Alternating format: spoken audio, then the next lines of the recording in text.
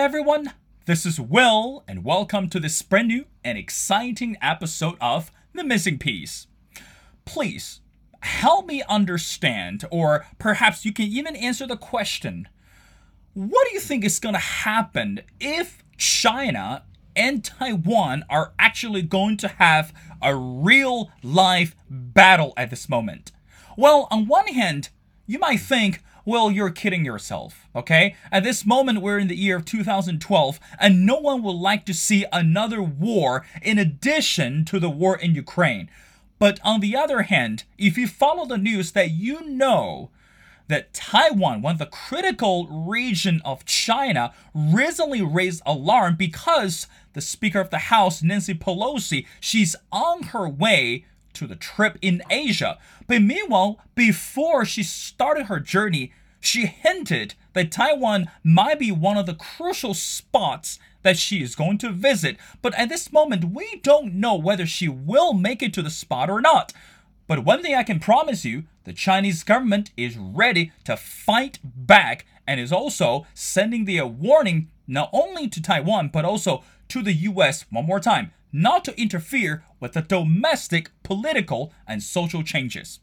Well, how much can we believe that? And how should we understand this current relationship between US and China given this condition Taiwan is not going anywhere? But meanwhile, let's talk about the 2024 presidential election. It might seem a little bit too early, but in reality, it's not. Well, join our show today. Again, it's our distinguished speaker is Dr. Michael Patrick. And Dr. Patrick has been on our show many times. And if you know that he's been one of the famous international correspondent for years, and he traveled internationally, specifically studies about leadership and also the international relations. Dr. Patrick, welcome back to The Missing Piece. Well, thank you, Will, and thank you for having me. It couldn't be a more interesting times that we're living in, involving both the U.S. and China and the meetings earlier this week. So I think it's a fascinating time, and topics are right on point. That's right, Dr. Patrick. Again, as I mentioned in the intro, I really want to ask the question, and I think this is the question that everyone is hoping to get some credible and reliable answers and sources from you. How would you think that China today is going to face the battle against the Taiwan just because Nancy Pelosi, she's already on her way to visit some of the countries in Asia, Singapore, Japan, and also many other countries. But meanwhile, that before the trip started, she threw out the hint that she was going to visit Taiwan. And as you know, this has been one of the critical region of China. And also this set the firestorm for mainland China. So help us understand what was the purpose of her trip, and how much do you think that her intention is to trigger the anger of Chinese government by visiting Taiwan? Maybe she wouldn't, but at this moment, everything is still up in the air. Is there anything that we missed today? Well, we're walking in the middle of a drama. I mean, politics is about a play usually going on in terms of smoke and mirrors, things going on the surface when the game is perhaps like playing chess, is perhaps a few moves coming or have already set in motion a number of things. And let me be specific about it. When this story first broke, it broke from the White House, which was very interesting. It was leaked by the White House. She had been planning this. Now, Nancy Pelosi, as many of your viewers may know, has always been a strong advocate of Taiwan. And this story broke from the White House as she said about going to visit Korea. She's first stop is Korea. She's doing Singapore. She's traveling through Asia with a congressional group. And she had mentioned in there, well, maybe she would stop over in Taiwan, but she's made no concrete confirmation that that's her intention.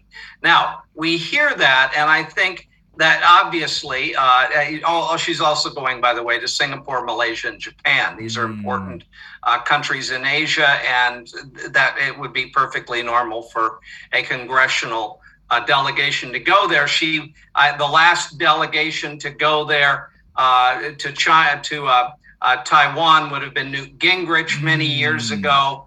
Then, of course, actually Nancy had been there before she was Speaker of the House, or second in line to the presidency. So she's a significant player. But one of the things that's very interesting about this is let's back this up a little bit and talk about something just briefly for this issue about the election coming up. When you're looking at Washington and there's an election coming, everything relates to the election. The number one issue in the United States right now is inflation. That's right. Now, the president only has a few tools in his toolbox to affect it directly in a very short time. One of those has to do with trade. And that, in fact, if they can lower the consumer price index, that maybe by as much as 1%, they could pump some money back into the economy, and he might move down inflation as 1% or more based on actions he takes in trade. Now, let's see, what country comes to mind when we think about affecting trade? China. China has a huge investment tied up in the tariffs that were imposed 4 years ago by President Donald Trump. And we're talking $250 billion and more. It was earlier in July, not that long ago in July, when Biden made his own comment where he said, I'm thinking about maybe lifting those trade sanctions on China. And Biden is in a domestic situation where he's already being considered as very soft on China. We can go all the way back and talk about all sorts of details of that, but he's been seen as being soft. So this is kind of like what we call good cop, bad cop in the vernacular, where one cop acts easy, one cop acts real hard-nosed, and they pretty soon accomplish what they want to do in the situation, so that Biden can let it slip that she's going, and Pelosi can take one for the team. She's not committing to going to Taiwan, but she brings it up, which, guess what, gets the natural, normal reaction you would expect from President Xi. He's got the his big gathering of the Congress coming up, where they're going to an island, and he'll get his third term will be confirmed there. They've got the military wing of the Communist Party has its anniversary on the 1st.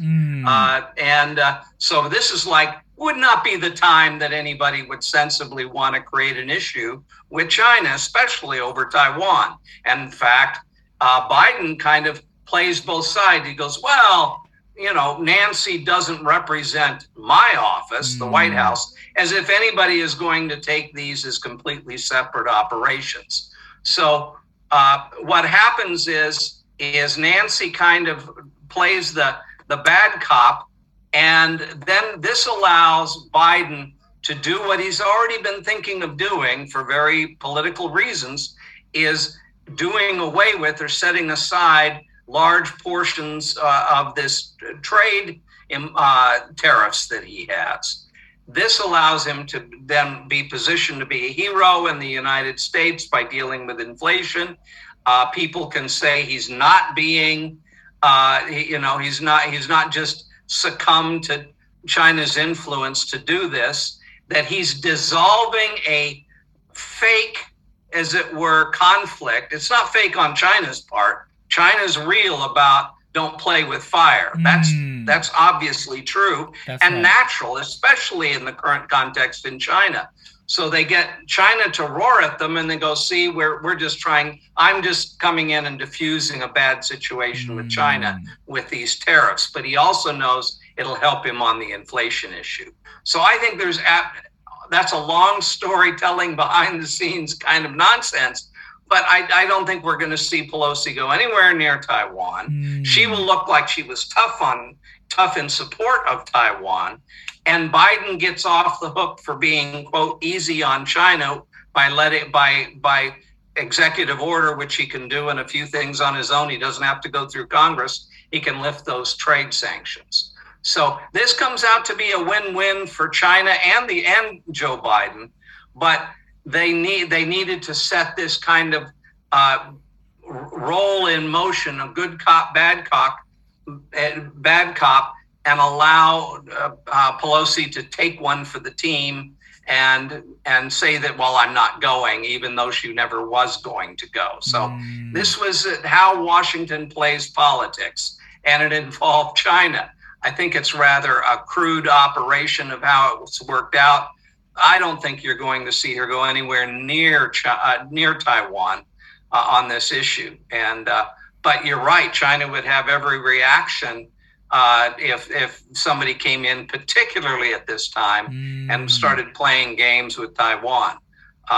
We don't know that's how it's going to work out, but it sure looks that way if you look at what has been said, even within the last 30 days, by Biden's people and the buzz in Washington.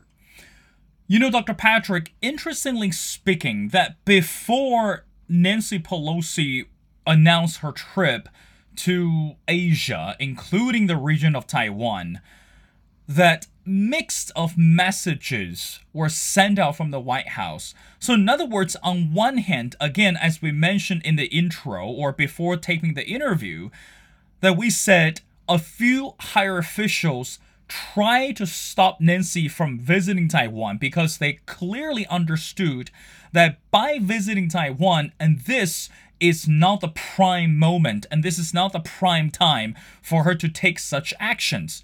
But on the other hand, remember, there are still some hardcore Republicans and Democrats who actually take bold stand on behalf of Taiwan to be against China, given many issues, for example, the territorial dispute, human rights abuse, technology or technological theft, putting everything together. But again, as you mentioned before, recently the Chinese leader Xi Jinping and sitting U.S. President Joe Biden just had the 5th virtue meeting. And again, we didn't really understand a lot more content were being discussed within this meeting, but on the general sense, it was about diplomatic relations and it was about trade relationship, those common mutual economic prosperity.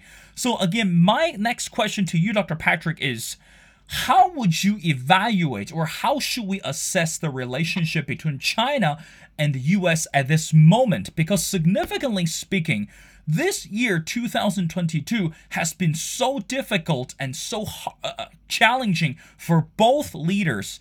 And why do you think it's so important that we need to address these bilateral ties? And meanwhile, don't you think this Nancy Pelosi's trip to Asia that indicates some sort of internal fracture within this Democratic Party? Help us understand, Dr. Patrick. Well, if you have two Democrats in a room, there's 3 different opinions about what should be done. They disagree just to disagree with each other often. That's one of the reasons they have been, one of many reasons they've been ineffective, even though they control the House, the Senate, and the White House.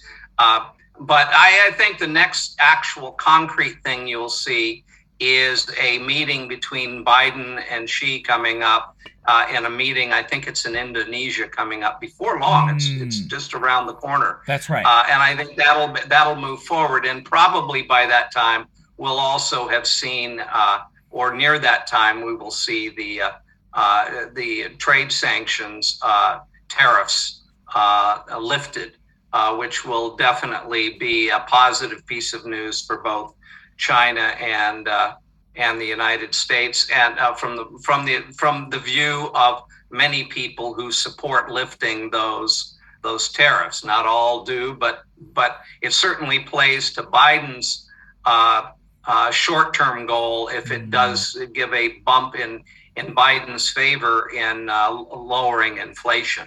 So I don't see this as being a lasting issue. I think certainly the disagreements that exist around the world over the issues of Taiwan are clear. I don't think those are going away anytime soon.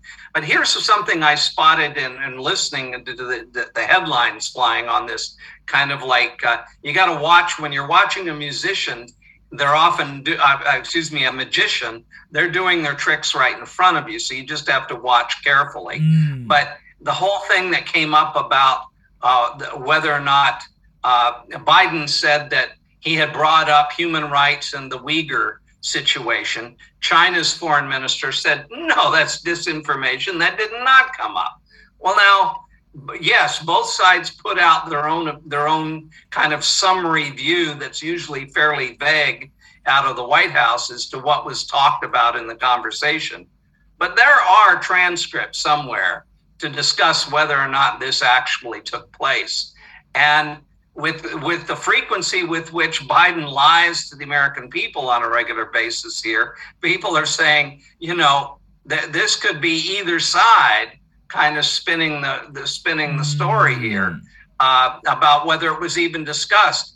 The implication being that it probably, if it was brought up in kind of an oblique or from an angle, there really wasn't any kind of significant conversation. But Biden is likely to say they did have a conversation in a very unspecific way, because he didn't provide any details, that it makes you wonder that if Biden was simply playing to certain, again, domestic audiences from a political point of view, because this is an issue that resonates with a lot of his base.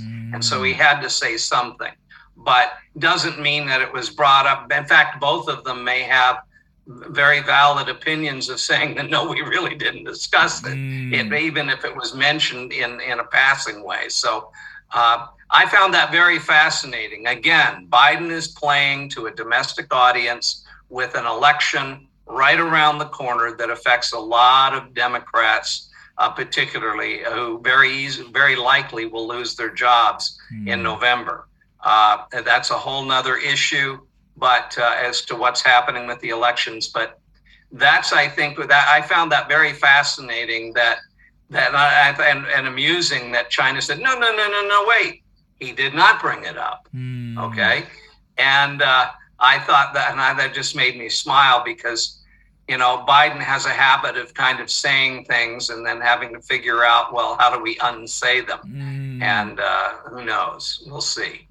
Dr. Patrick, let me be devil's advocate for the next question, because we know that China is a rising power. And not only, again, as you mentioned before, in November, that both Joe Biden and Xi Jinping, and also the leader of South Korea, Japan, some of the critical countries in Asia, they are going to meet in Indonesia to attend this upcoming G20 summit. And I think that's part of the reason why recently the Indonesian president, he wrapped up his trip. As a matter of fact, he started his journey, first leg was actually in Beijing, and then he wrapped up his journey in South Korea, again, for the preparation of the G20 summit. But let me ask the question, how much do you think the world, specifically regarding the countries in Southeast Asia, including the U.S., can trust China at this moment? Because we know that based on the reports and based on the reality, recently that China's zero COVID policy failed, and this economic slowness stunned the world. And meanwhile, there are a lot more critical issues that Xi Jinping has to deal with before this congressional meeting or this party get together very soon. So I want to ask you, how much can the world trust China and also the leader of China today in order to further or to enhance the collaboration effectively? Well, I think that I would be surprised if a simple incident led him to make a major decision like a Nancy Pelosi situation. I think not that they might have, I think they would have genuinely corralled her in some measure if that happened. But I frankly don't think, I think that was all part of a game being played for other purposes. But I find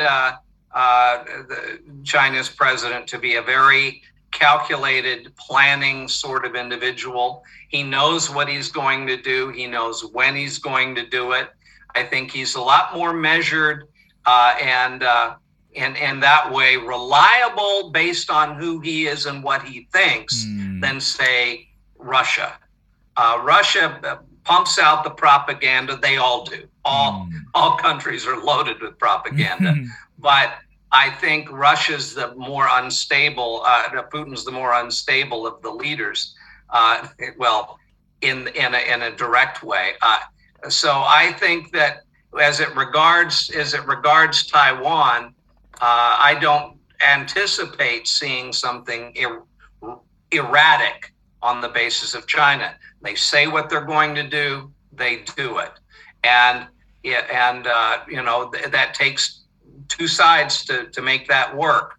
But I'm not expecting him to as it were pull a stunt, although that's quite possible. And I say, if you recall, I said so at the time of before the Olympics, that after the Olympics are done, this was a time when they see Joe Biden as being a weak president, and that creates an opportunity and a window for others to make their moves, which of course we saw Putin do, and that's even a more volatile situation at the moment. So we'll see. I don't think we can second guess him on that. I'll be very interested to see what happens at in some of the events coming up.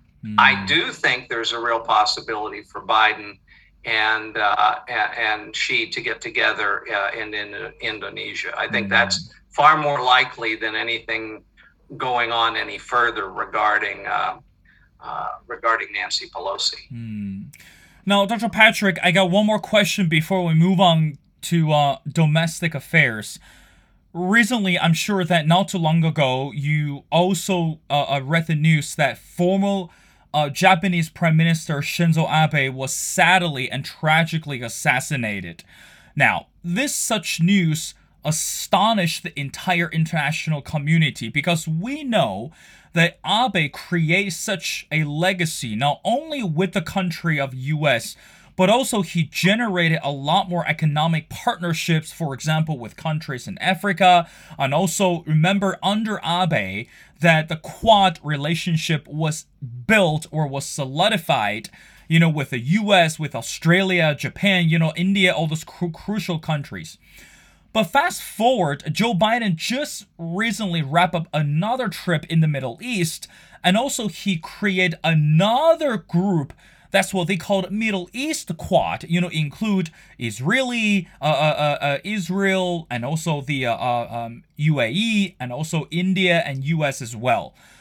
So my next question to you is, by the standard or by the effort from the US side, that putting more Asian strategic countries involved in different levels or in different categories or, whatever you want to call it, organizations or committees, how would you think that China should react to the Quad relationship, to the I2U2, and also to the Joe Biden's recent trip in the Middle East? So in other words, do you think that China should be so anxious and concerned about the U.S. presence and also elaboration with those allies and partners? What do you think, Dr. Patrick? Well, I think President Xi is about ready to get another 5 years, which I don't think anybody thinks otherwise. Joe Biden is already considered, if you look at the polls, he's at 38%, the lowest of any modern president. And there were times when people thought that Richard Nixon should be removed from office, and he was at about 38%. Biden's pretty well done as anything as an effective president. He's the lame of the lamest at this point from a historic point of view. He's got 2 years max left running for office again, as is really just kind of a circus discussion because it really isn't happening. So there's nothing there really, I think, for President Xi to think about. He's got his own plans. He's making progress. I think that both sides, all sides, are going to be very have their hands full, as it were, dealing with food shortages, with energy shortages. These are not temporary issues.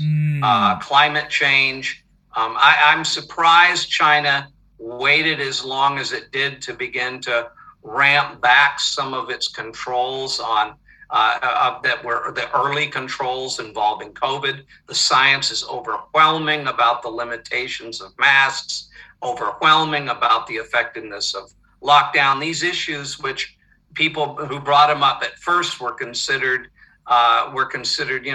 following tinfoil conspiracy theories. The fact is, the science was well established. Science hasn't changed. People didn't want a lot of the science out there. And they're finding right now that the science is clearly that those old methods aren't functional anymore. Now, I'm not saying that China didn't have reasons to do what they were doing. I'm not questioning that. But I am saying that it's time to move on. And I think China's got some very clear directions of what it's doing with Belt and Road.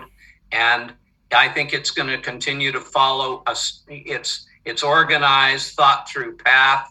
And what Biden does, I don't think is going to prove to be significant beyond, of course, lifting some of those trade restrictions and tariffs until the next president. So the next president becomes an issue. But right now, any kind of organization of nations is really they're all going to have their hands full. They're going to have their hands full with energy, with food, and many other kinds of. Look at what happened with just weather across much of the world, with all kinds of natural disasters and fires and other things. So everybody's got stuff to do, and I don't think it's anything for Xi at this point to be concerned about in terms of what other countries out there are doing, but to kind of steady state moving forward with his plans. And he's established himself deeply in a variety of countries, including Africa. I think watching Africa is going to be fascinating because China has great inroads in China, and great inroads. Yes, they do. Great inroads in Africa. Because Africa's in trouble and is going to be hit the hardest from food shortages and things like that. So, Dr. Patrick, let's move on to some of the issues regarding our domestic affairs.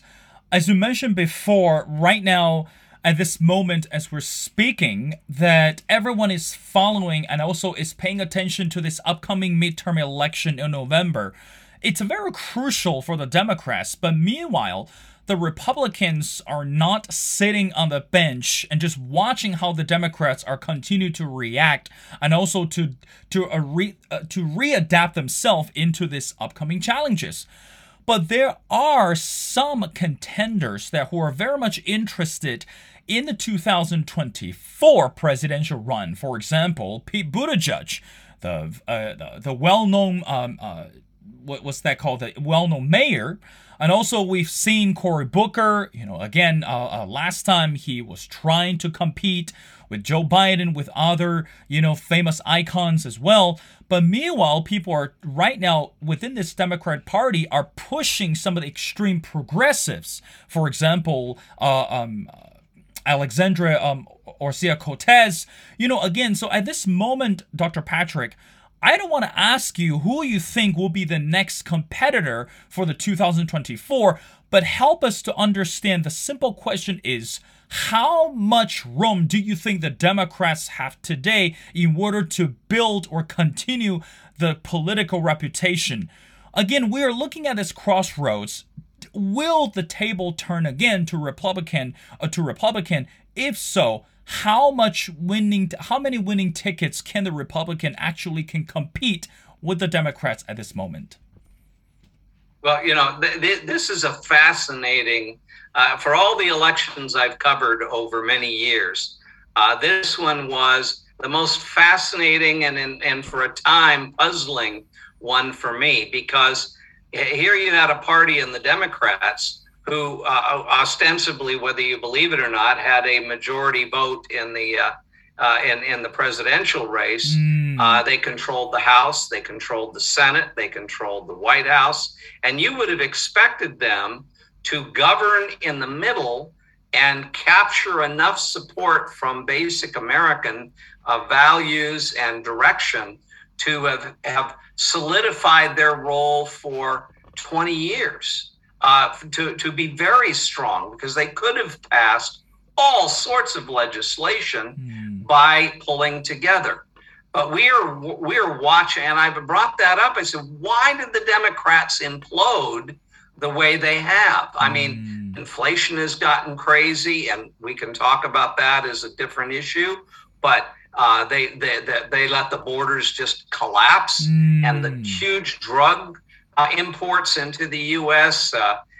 With all sorts of cartels that are operating on sex slave trade. And I mean, the amount of problems with public schools, putting at the very forefront issues on sexual choice. So I'm sitting there watching a Supreme Court candidate woman say they couldn't answer the question, what is a woman? I mean, you had all kinds of dynamics that are true to form for a lot of Democratic points of view. But if they could pull a bad card out of the deck, they kept doing it and alienated, I think, a great deal of the average American electorate. The guy who's, whether you call him a Republican or a Democrat, he gets up in the morning, he goes to work, he comes home, he wants to have his paycheck, take care of his family.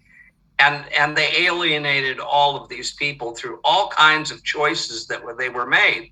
And there are at least 6 or 7 critical issues, and starting with inflation, that will be dead center at the come election time. You can get a lot of issues wrong or right out there, and a lot of them are border issues like abortion, but those aren't the ones that decide elections. Get into the pocketbook of a working class American family, and that decides elections. And the history of that is long. Wonderful people like, Jimmy Carter were in trouble over, elections. I mean, over the financial conditions. So, and lost elections. So the issue is clear, is I think it's fairly undeniable that the Democrats have blown that they're muffed their opportunity by not governing to the middle. And even when it became apparent that they were losing, they didn't shift and govern to the middle. They kept putting out the most extreme kinds of positions and basically running to their own base, but their base has collapsed. Hispanics have moved dramatically to see what the Republicans have to offer. They've been losing larger and larger numbers of black leaders.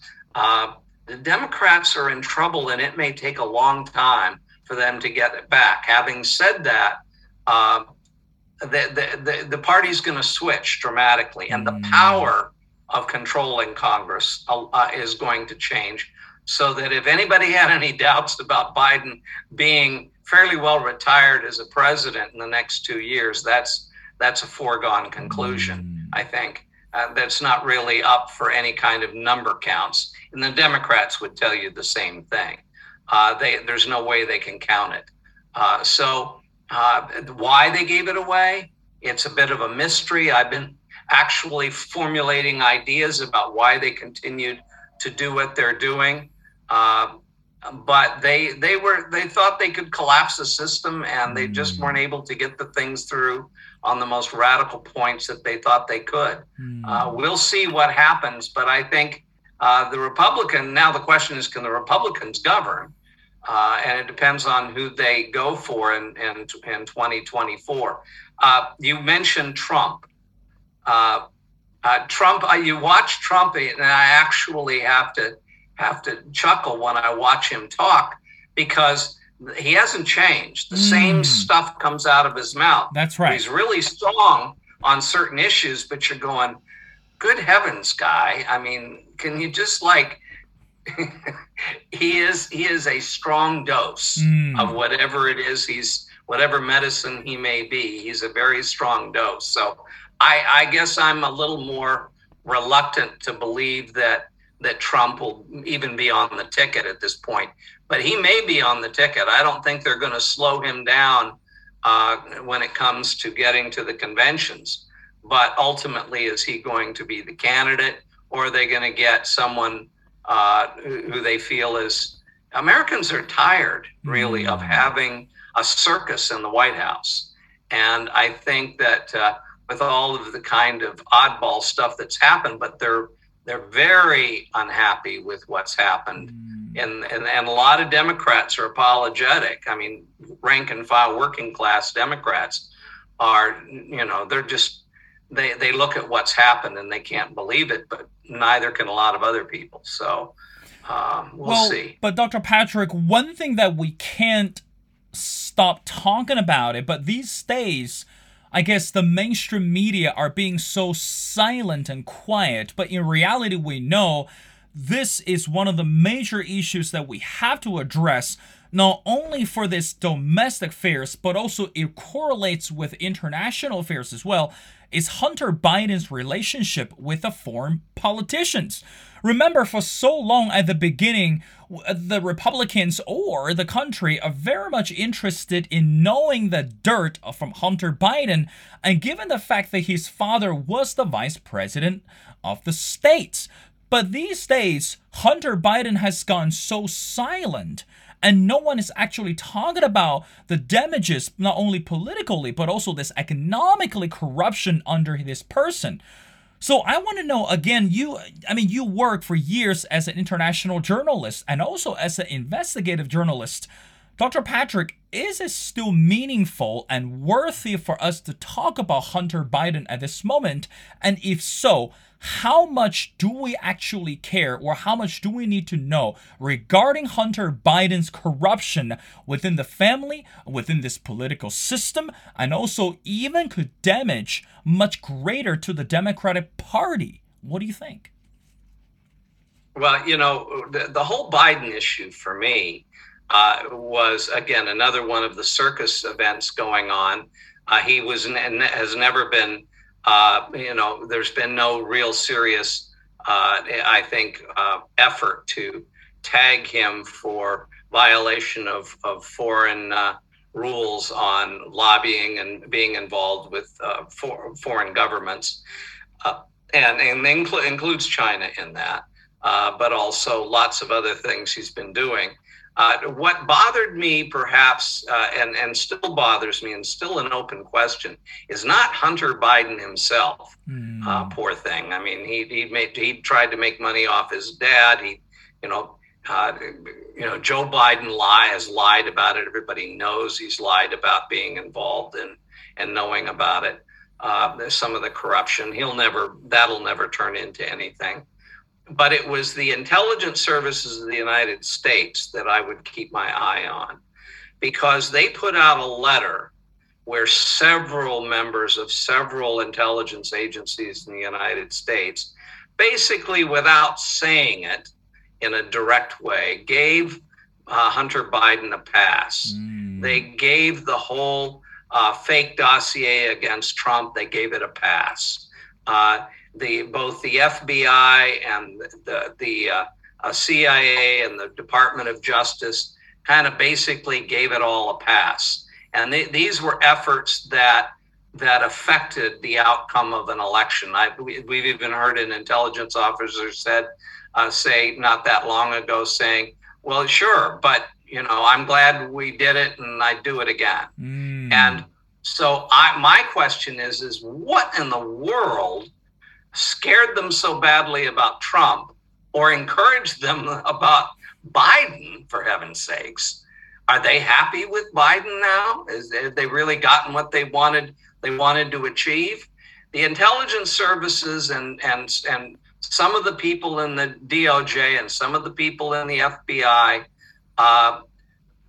pulled some crooked stunts, basically, to try and pitch the election and against Trump. And I understand why people are rabid about Trump. But I'm wondering, where are they going next? Who are they planning to back for the next election? Because they are a major force to be reckoned with in the United States, and apparently now in elections in the United States. Their partisanship has become patently obvious to anybody following it. As in the past, you kind of hoped, well, they were kind of neutral players. They weren't out on the field actively playing for one player against another. That's not so sure anymore. And maybe it was never sure. Maybe there's things that have been going on for years, and I have friends that will argue yes and no over that. My point is not raking over the past, but right now, are they prepared to be to step out of the political game regarding the election of leaders in the United States? Or are they playing the game for one favored person or party over another? I don't have the confidence. I lost the confidence that I might have had that they could be counted on to be neutral players on behalf of the United States and Americans. So we'll see. But to me, I'm not concerned what Hunter does and if he goes away or doesn't go away. I am concerned about the intelligence services of the United States, the FBI and the DOJ. And they don't have to convince me. They have to convince the public, because the public has grave doubts now about all three of those institutions. And let's see what they choose to do, if they're going to be players in the next election or not. Dr. Patrick, I want to wrap up our conversation with one last critical question. You know, we've seen and also we've read answer from the surveys, and very often during this political or election season, one of the questions plays a significant role, which is, do you think America is on the right track? Whether that means politically or economically or culturally. And of course, that based on the recent answer, if I'm not mistaken, more than 43% of Americans who participated in the survey believe America is not on the right course. You know, again, politically or economically speaking. So I want to ask the same question to you, because you always answer the question with a deeper analysis and also with insightful, approaches. So Dr. Patrick, how would you think the world today sees the role of America? You know, again, back in the days, we always believed that, to quote Ronald Reagan's saying that U.S. was supposed to be the beacon on the hill, or also to be the light of the darkness, to be the example of democracy. You know, the capitalistic system demonstrates the freedom. So, I mean, the list can go on and on and on. But today, putting everything together, do you think the country is still on the right track? And how do you think the rest of the world sees what's happening in America today, particularly related to all the cultural wars, the political disentanglement, and also this economic crisis? And what do you think? Well, when we stand back and look at what the outcomes of what we're seeing in the United States, some people, if you asked them, are we on the right track? They would be thinking on the right track to what we used to be. I really don't think we're going to see that emerge. I don't think we're going back to something we once might have been. I think the changes and the brokenness and the chaos is too deep and too broad to expect it to return to normal, as it were, from some years ago. There's too much water under that bridge.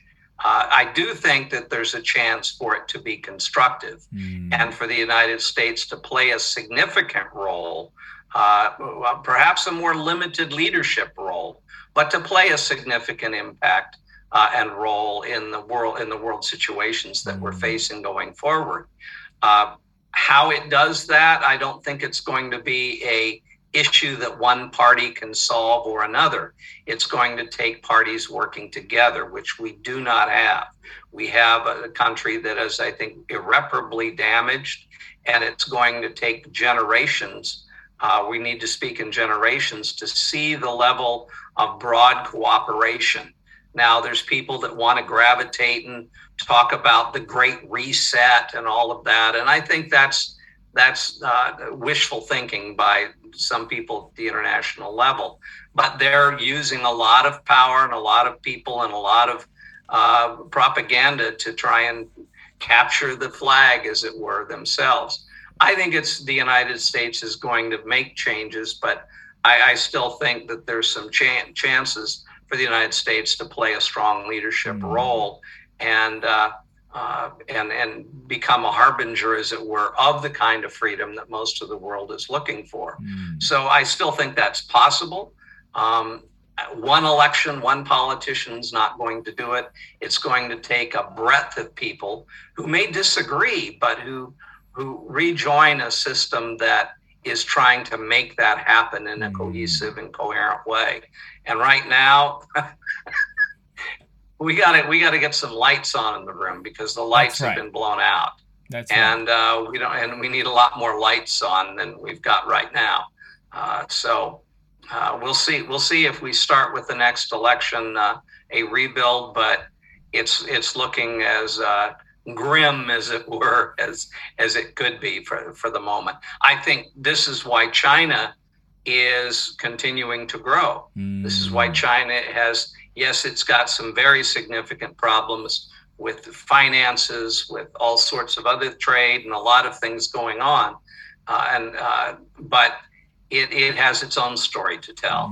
And the United States has one as well. We'll see what takes place in the next election, and whether or not somebody figures it out that where we're going, where we want to go, you can't get there from here. We're going to have to do some things differently. That's right. I remember several years ago, Dr. Patrick, I read a book, and if I'm not mistaken, the title of the book is called "It Looks So Much Better Than We Think," or "It Is So Much Better Than We Think." So in other words, we know the year of 2022 has been very bumpy and also unpredictable for the whole world. We can talk about this economic slowness across the continent, and also we can talk about this political upheavals within some of the countries. But meanwhile, again, as a Christian, I always say, hey, when we are down to nothing and God is up to something. So I always say I still place the faith in the Lord, and I believe that no matter what we do and every single step we take on the daily basis, we just keep the world in prayer. And as we believe that politicians and businessmen and also the leaders and mayors and even the average workers and still are hungry for the truth, and they're looking forward to the much brighter future, because we still need to work together after all. Well, Dr. Patrick, it's been a pleasure of speaking to you, and thank you so much for taking your time to join the show. And again, as I mentioned before, every time when we hear the answers and analysis from you are not just the cliche from the mainstream media, but there are something more truthful and something much more honest that we need to know in addition to the facts that we are looking for. So again, Dr. Patrick, thank you so much for doing this. Well, I just want